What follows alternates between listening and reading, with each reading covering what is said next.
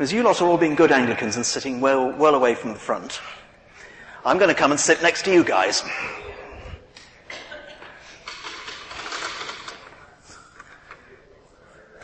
Yes, all right.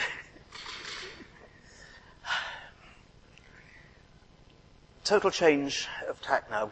Well, perhaps not complete change of tack.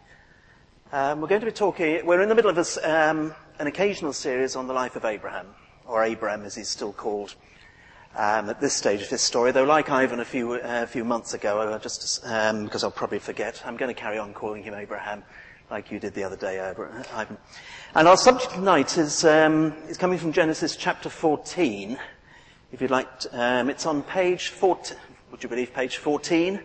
With these wonderful new church Bibles that people have been so generous to give money towards. And I'm going to be reading that in a moment. I was a bit embarrassed by our vicar this morning, who seemed to think that I was somehow well qualified to talk on the subject. I don't know where he's coming from, and possibly, yes. Thank you, Steve. He said, for those of you who can't hear or on the tape, he said age. There are laws against that sort of thing, Ellis. First of all, my life seems to lurch from one sin and one failure to another, but that's another story. Then I suddenly thought, hang on a tick, what's he after here? What does he want? But there again. I'm going to read this passage myself. It's the usual custom is to, in this evening service, to descend on somebody as they walk in the church at 7:05, and ask them to do the reading. But there are so many hard words in here, I thought, well, I've had a chance to practice, I'll do it myself. So, here goes. This is the whole of Genesis chapter 14. So, are you sitting comfortably? For those of you who are of my age, then I'll begin. At the time when Amraphel was king of Shinar, Arioch king of Eliezer, Kedorlaomer king of Elam, and Tidal king of Goyim, these kings went to war against Bera king of Sodom, Bersha king of Gomorrah, Shinab king of Admah, Shemeba king of Zeboim, and the king of Bela, that is Zoar.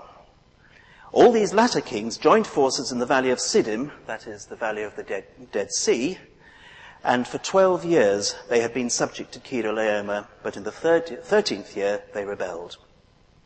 In the 14th year, Kedorlaomer and the kings allied with him went out and defeated the Rephaites in Ashtaroth, Karnaim, the Zuzites in Ham, the Emites in Sheve Kiriathaim, and the Horites in the hill country of Seir as far as El Paran near the desert. Then they turned back and went to En Mishpah, that is Kadesh, and they conquered the whole territory of the Amalekites, as well as the Amorites who were living in Hazazon Tamar. Then the king of Sodom, the king of Gomorrah, the king of Admah, the king of Zeboim, and the king of Bela, which as we all know is Zoar, marched out and drew up their battle lines in the valley of Siddim against Kedorlaomer, king of Elam, Tidal king of Goyim, Amraphel king of Shinar, and Arioch king of Eliezer. 4 kings against 5. Now the valley of Siddim was full of tar pits, and when the kings of Sodom and Gomorrah fled, some of the men fell into them, and the rest fled to the hills. The 4 kings seized all of the goods of Sodom and Gomorrah and all their food, and then they went away. They also carried off Abram's nephew Lot and his possessions, since he was living in Sodom. A man who escaped came and reported this to Abram the Hebrew.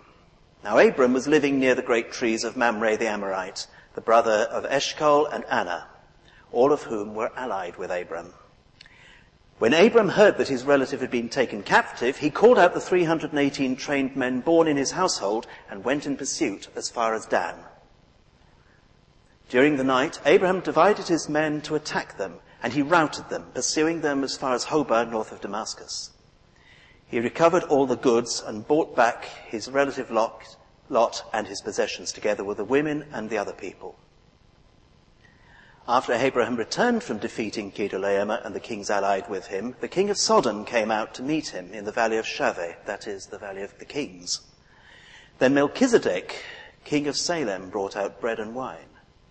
He was priest of God Most High, and he blessed Abram, saying, "Blessed be Abram by God Most High, creator of heaven and earth. And praise be to God Most High, who has delivered your enemies into your hand." Then Abram gave him 1/10 of everything. The king of Sodom said to Abram, "Give me the people and keep the goods for yourself." But Abram said to the king of Sodom, "With raised hand I have sworn an oath to the Lord, God Most High, creator of heaven and earth, that I will accept nothing belonging to you, not even a thread or the strap of a sandal, so that you will never be able to say, 'I made Abram rich.' I will accept nothing but what my men have eaten, and the share that belongs to the men who went with me. To Anna, Eshcol, and Mamre, let them have their share." This is the word of the Lord. Let's pray. Lord, in dealing with this passage about Abram, and your desire for men of integrity, people of integrity, should I say, will you please open our ears so that we hear your voice tonight? Will you please take what I've prepared and use whatever is of it that you want to, Lord? As I always pray, Lord, I pray that I may be found to have handled the word of God correctly. So, Lord, here we are at your feet. Please challenge us, inspire us. But, Lord, we want to know you more. We want to be more like you. Lord, we want to see you glorified in the whole of our lives. Because, Lord, you are worthy of all glory, of all honor, and of all praise and all blessing.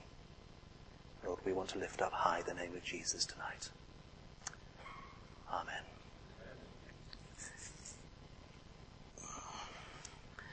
So here we go. I want to start by just sketching in some of the background, the historical background to the stories we've heard it. There's an awful lot of the kings of this, the kings of that, the kings of the other went to battle with each other. But I just want to tease out one or two strands from this because they will have a bearing on what we're going to be thinking about in a moment or two.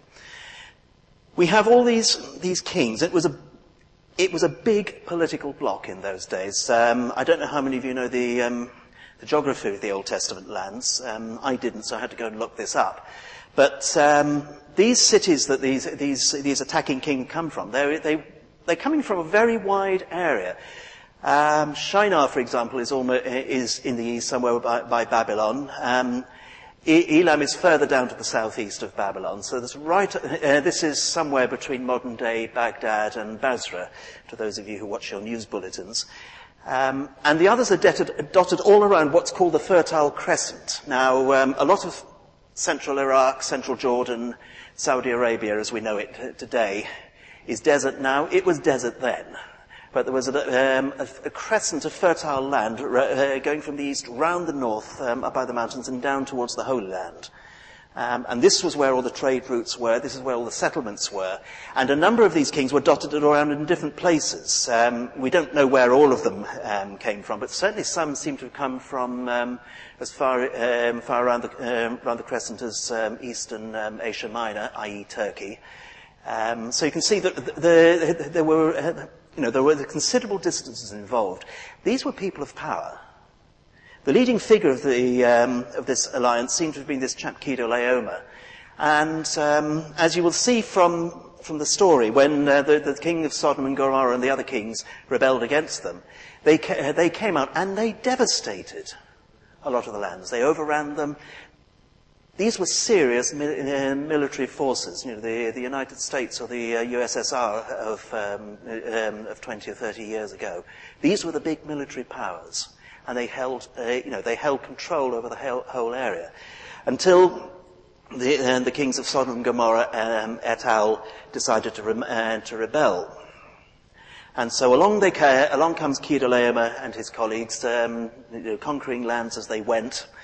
And they end up meeting the kings of Sodom and Gomorrah, the 5 kings, in the Vale of Siddim, which was later, following the destruction of Sodom and Gomorrah, to become the bed of the Dead Sea. These kings really, and what can you say about them? Probably nothing polite that I can repeat in church. They picked a battle site, because they actually picked the battle site. They drew up their lines and waited for Kedorlaomer and his pals to come along. They picked in the most appalling site for a battlefield. The passage here says it's full of tar pits. and whatnot. And, so, and when, of course, what was, I think, was assumed to be the highly predictable loss of the battle occurred, they ran away, and a lot of them fell into tar pits. There was no easy retreat. So the king of Sodom was a bit of a fool, to put it bluntly. We then discover later on he wasn't even there. He comes out from Sodom later on when Abraham comes back, and more about that in a moment. So what sort of leadership is that? Is he a coward?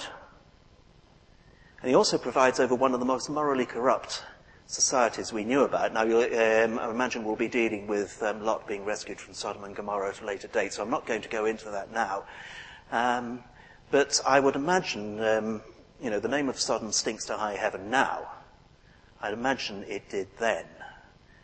And that will have bearing on Abraham's response to the king of Sodom later on.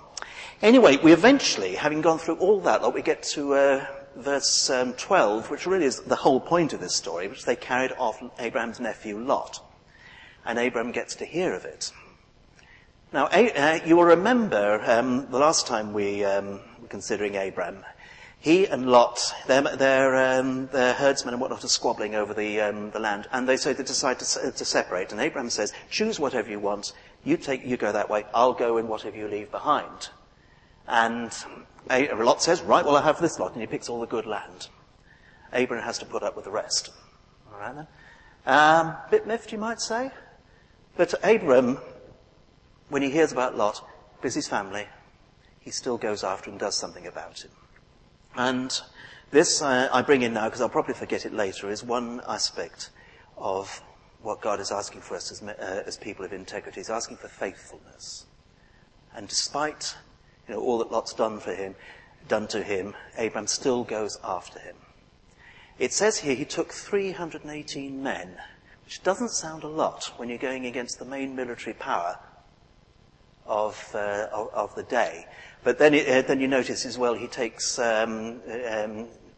forces from his allies, from Mamre, Eshcol, and Anna. More about them later on as well. So it is actually a slightly bigger force than that. We're not told how he managed to defeat this major force. We don't know whether there was divine intervention or what. It's certainly not mentioned. It's one of these many intriguing things about this story that we're not told. But nonetheless, Abraham routs this major military force, takes all their goods, all their booty, all the stuff that had been carried off from Sodom and Gomorrah and the other cities, and brings them back. And he's met by two people. He's met by the king of Sodom, and he's met by this chap who we know very little about, Melchizedek. Melchizedek was king of Salem, which most people feel was probably to become the future Jerusalem, which then was an independent city and was until the time of David when he overran it. And therefore, also the theory goes, inherited the kingly priest title that the kings of Salem, Jebus, had in those days. And therefore Jesus, who was a descendant of David, becomes the priest in the order of Melchizedek. That's the theory, at least, if you look in the commentaries. I'll leave you to work out for yourself whether you find that helpful or not. But I don't want to spend a lot of time on Melchizedek because we know very little about him, but he is an important figure later on in the Bible, particularly in the letter of the Hebrews. And I'll leave you to go and read that yourselves. I just want to detour a little bit and just think about him for a moment. He comes out and he brings bread and wine. Does that ring any bells? This was originally supposed to have been a communion service, and it would have been lovely if we'd been able to have it, because it would have brought this whole thing into sharp focus. But unfortunately, Tim can't be with us tonight. He's busy running the household while Kate gets over the little op she had a couple of days ago. And do pray for them. All's going very well, I gather, but nonetheless, Tim's tied up at home. But Melchizedek comes out with bread and wine. His greater successor, Jesus, comes to us with bread and wine. The bread and wine that Jesus brings is, of course, his body and his blood. And in that he's coming to us saying, I'm giving you myself. All that I am, I give you. All my righteousness, I give you. All my love, I give you. All my resources, I give you. I promise you, and this is where we get straight into covenant theology, which we haven't got time to go into now. I promise you that when you are in need, I will be there for you. This is a promise sealed with my own blood. I just want to stop for a moment. Let us take that on board. No matter what our needs, no matter what we're up to, no matter how big our problems, no matter how much we've failed, no matter how big our sins, Jesus is there. He's holding his hands up to us and he says, I forgive. I'm here for you. I love you. I want to raise you up. I want to change you so that you're like I am, like me.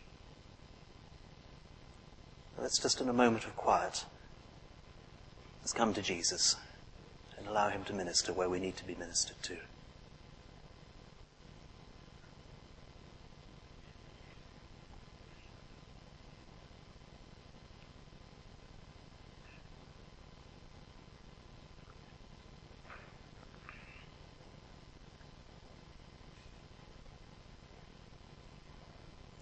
Lord Jesus, we thank you that you're a God who comes and meets us as we are.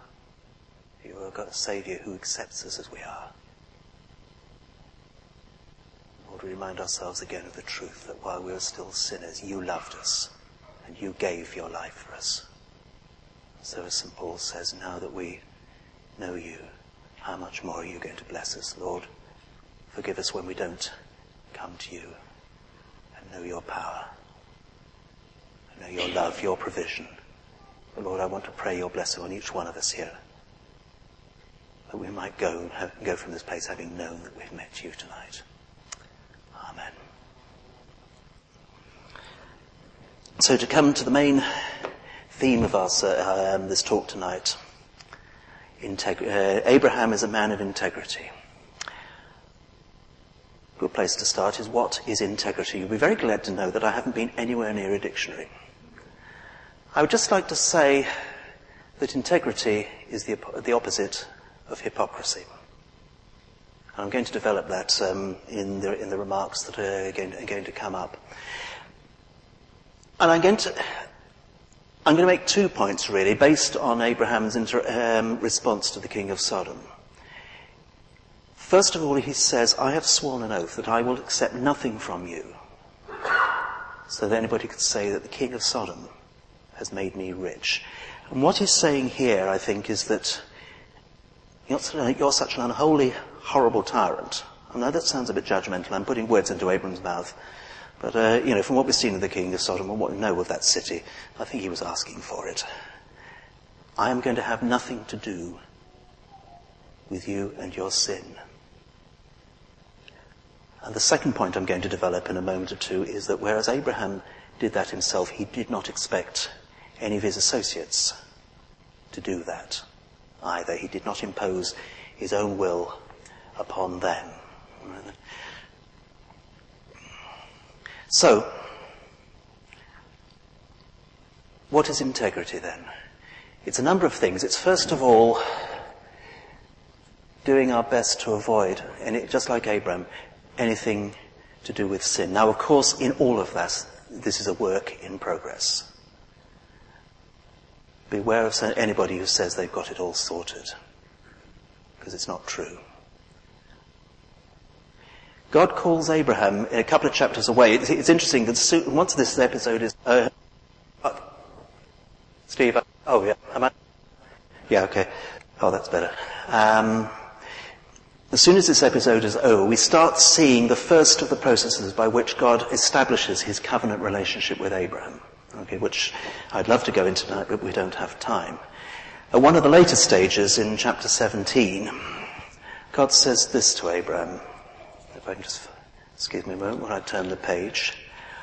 I am God Almighty, says God in Genesis chapter 17, verse 1.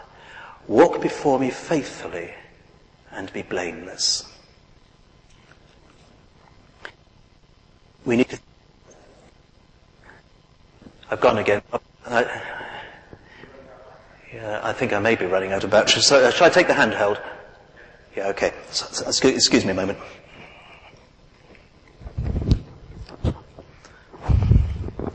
This one should do. My apologies for that.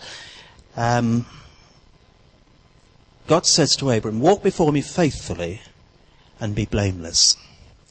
Now that does not mean that Abram is going to be perfect and never get anything wrong from that day onwards. We know full well that he made his own fair share of mistakes, including repeating one that he'd already made. You recall the episode where he went into Egypt and passed Sarai, his wife, off as his sister because out of fear.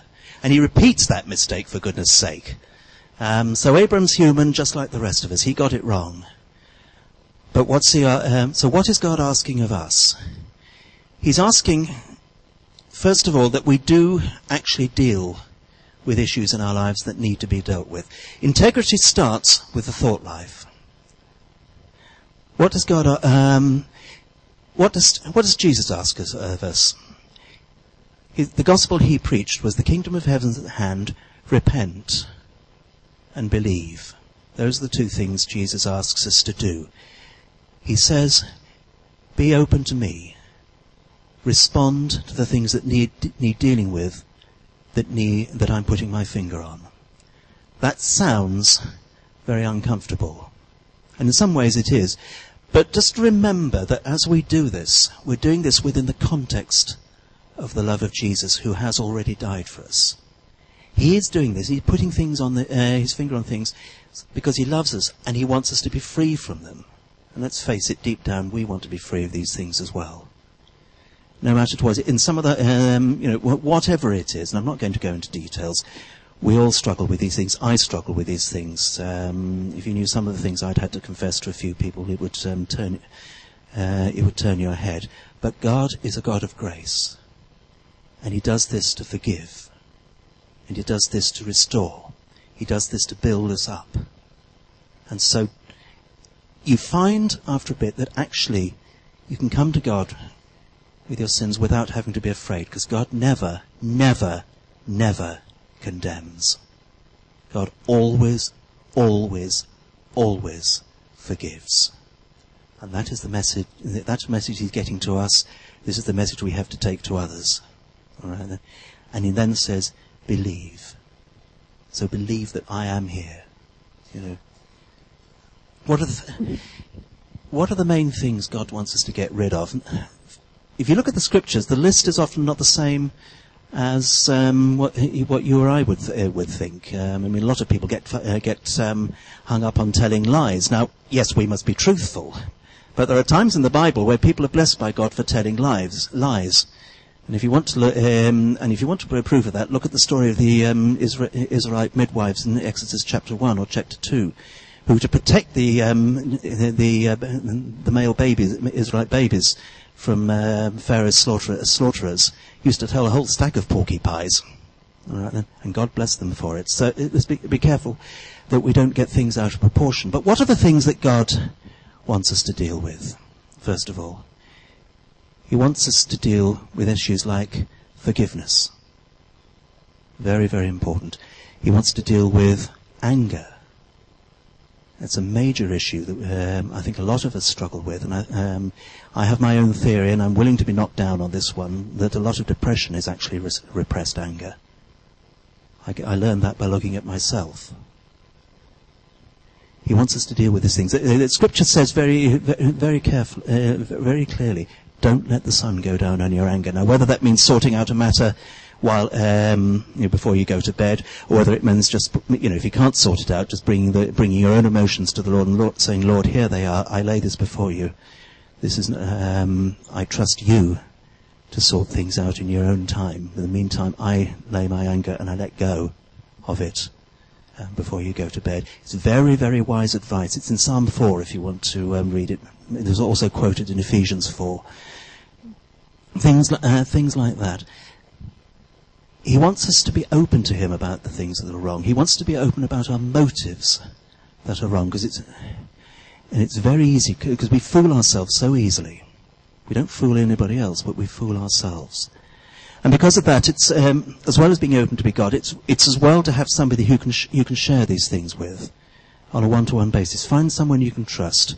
This is something that James's letter says: confess your sins to one another, and you will be healed.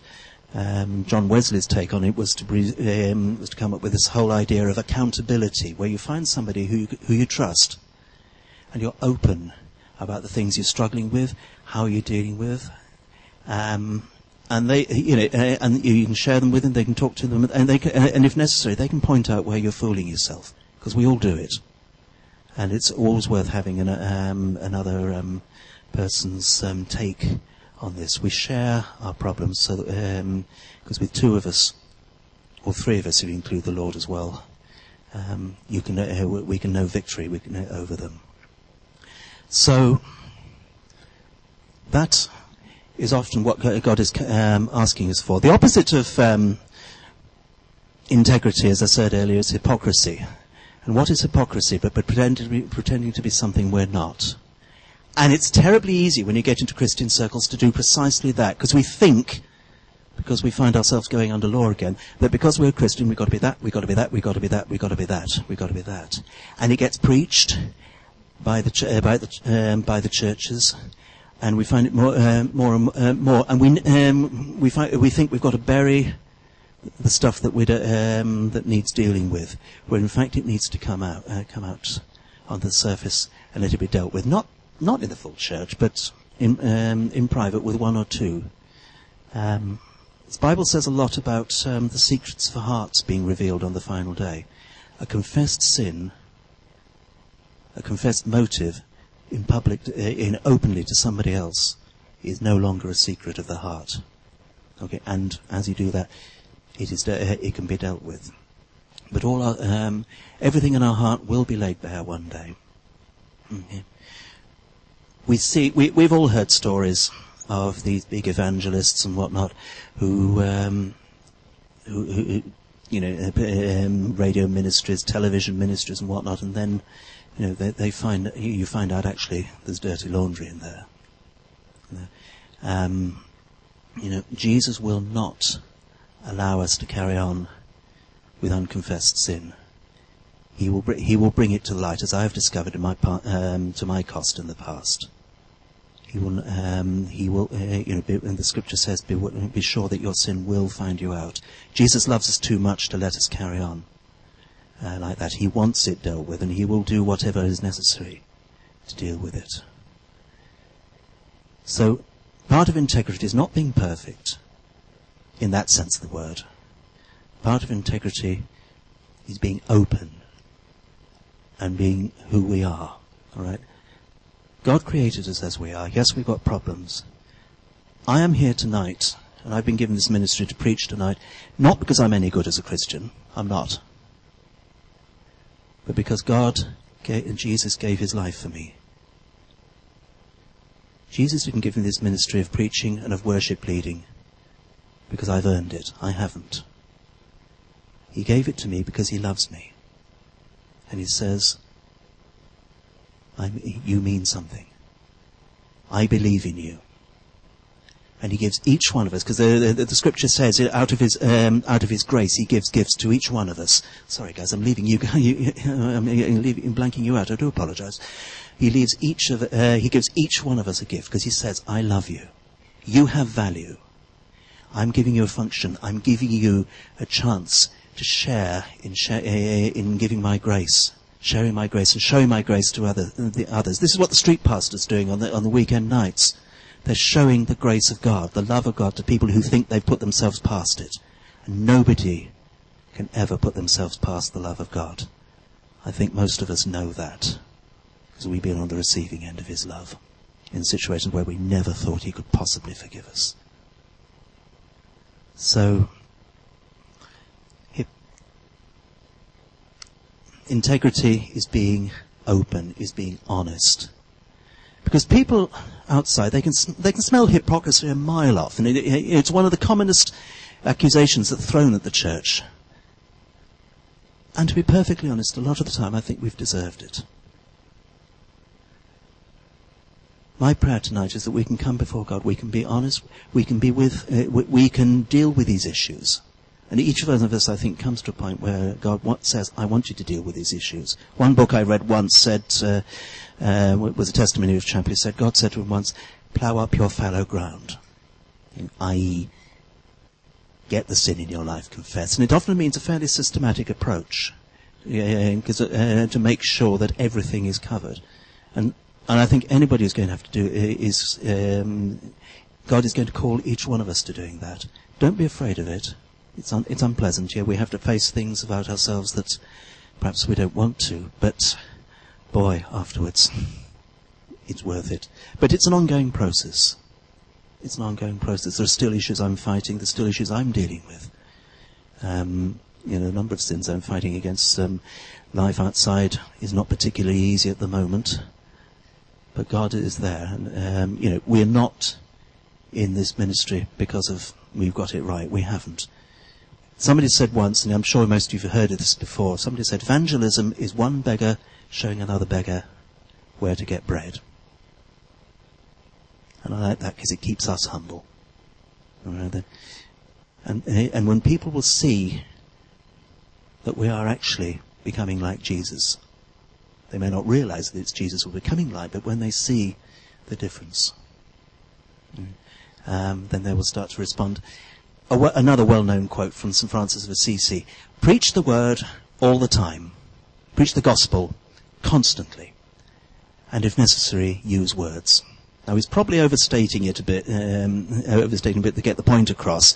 But nonetheless, if our lives are not reflecting the love of Jesus, then our words are useless. I must hurry up because I'm running over, but that's nothing new for those of you who know me. The second point I want to make, which I think I've partially covered already. Abram says, I'm not going to accept a penny off you because I have sworn an oath. But nonetheless, he respects the right to others to have a share of the king of Sodom's booty, as it were. First of all, he gives 1/10 of it to Melchizedek. And by doing that, he is acknowledging the lordship of God, because Melchizedek is priest of God Most High. And by giving 1/10, he is acknowledging God's lordship over him. And I think also acknowledging God's hand in winning this incredible victory over this mighty army. Secondly, he says that let my allies have their share. All right. It was the law, or certainly the custom in those days, if an army beat another army, they took everything. That was life as it was then. Kedorlaomer's army had walked off with all the goods from Sodom and Gomorrah. Abram won them back. They were his by right, according to the social mores of the day.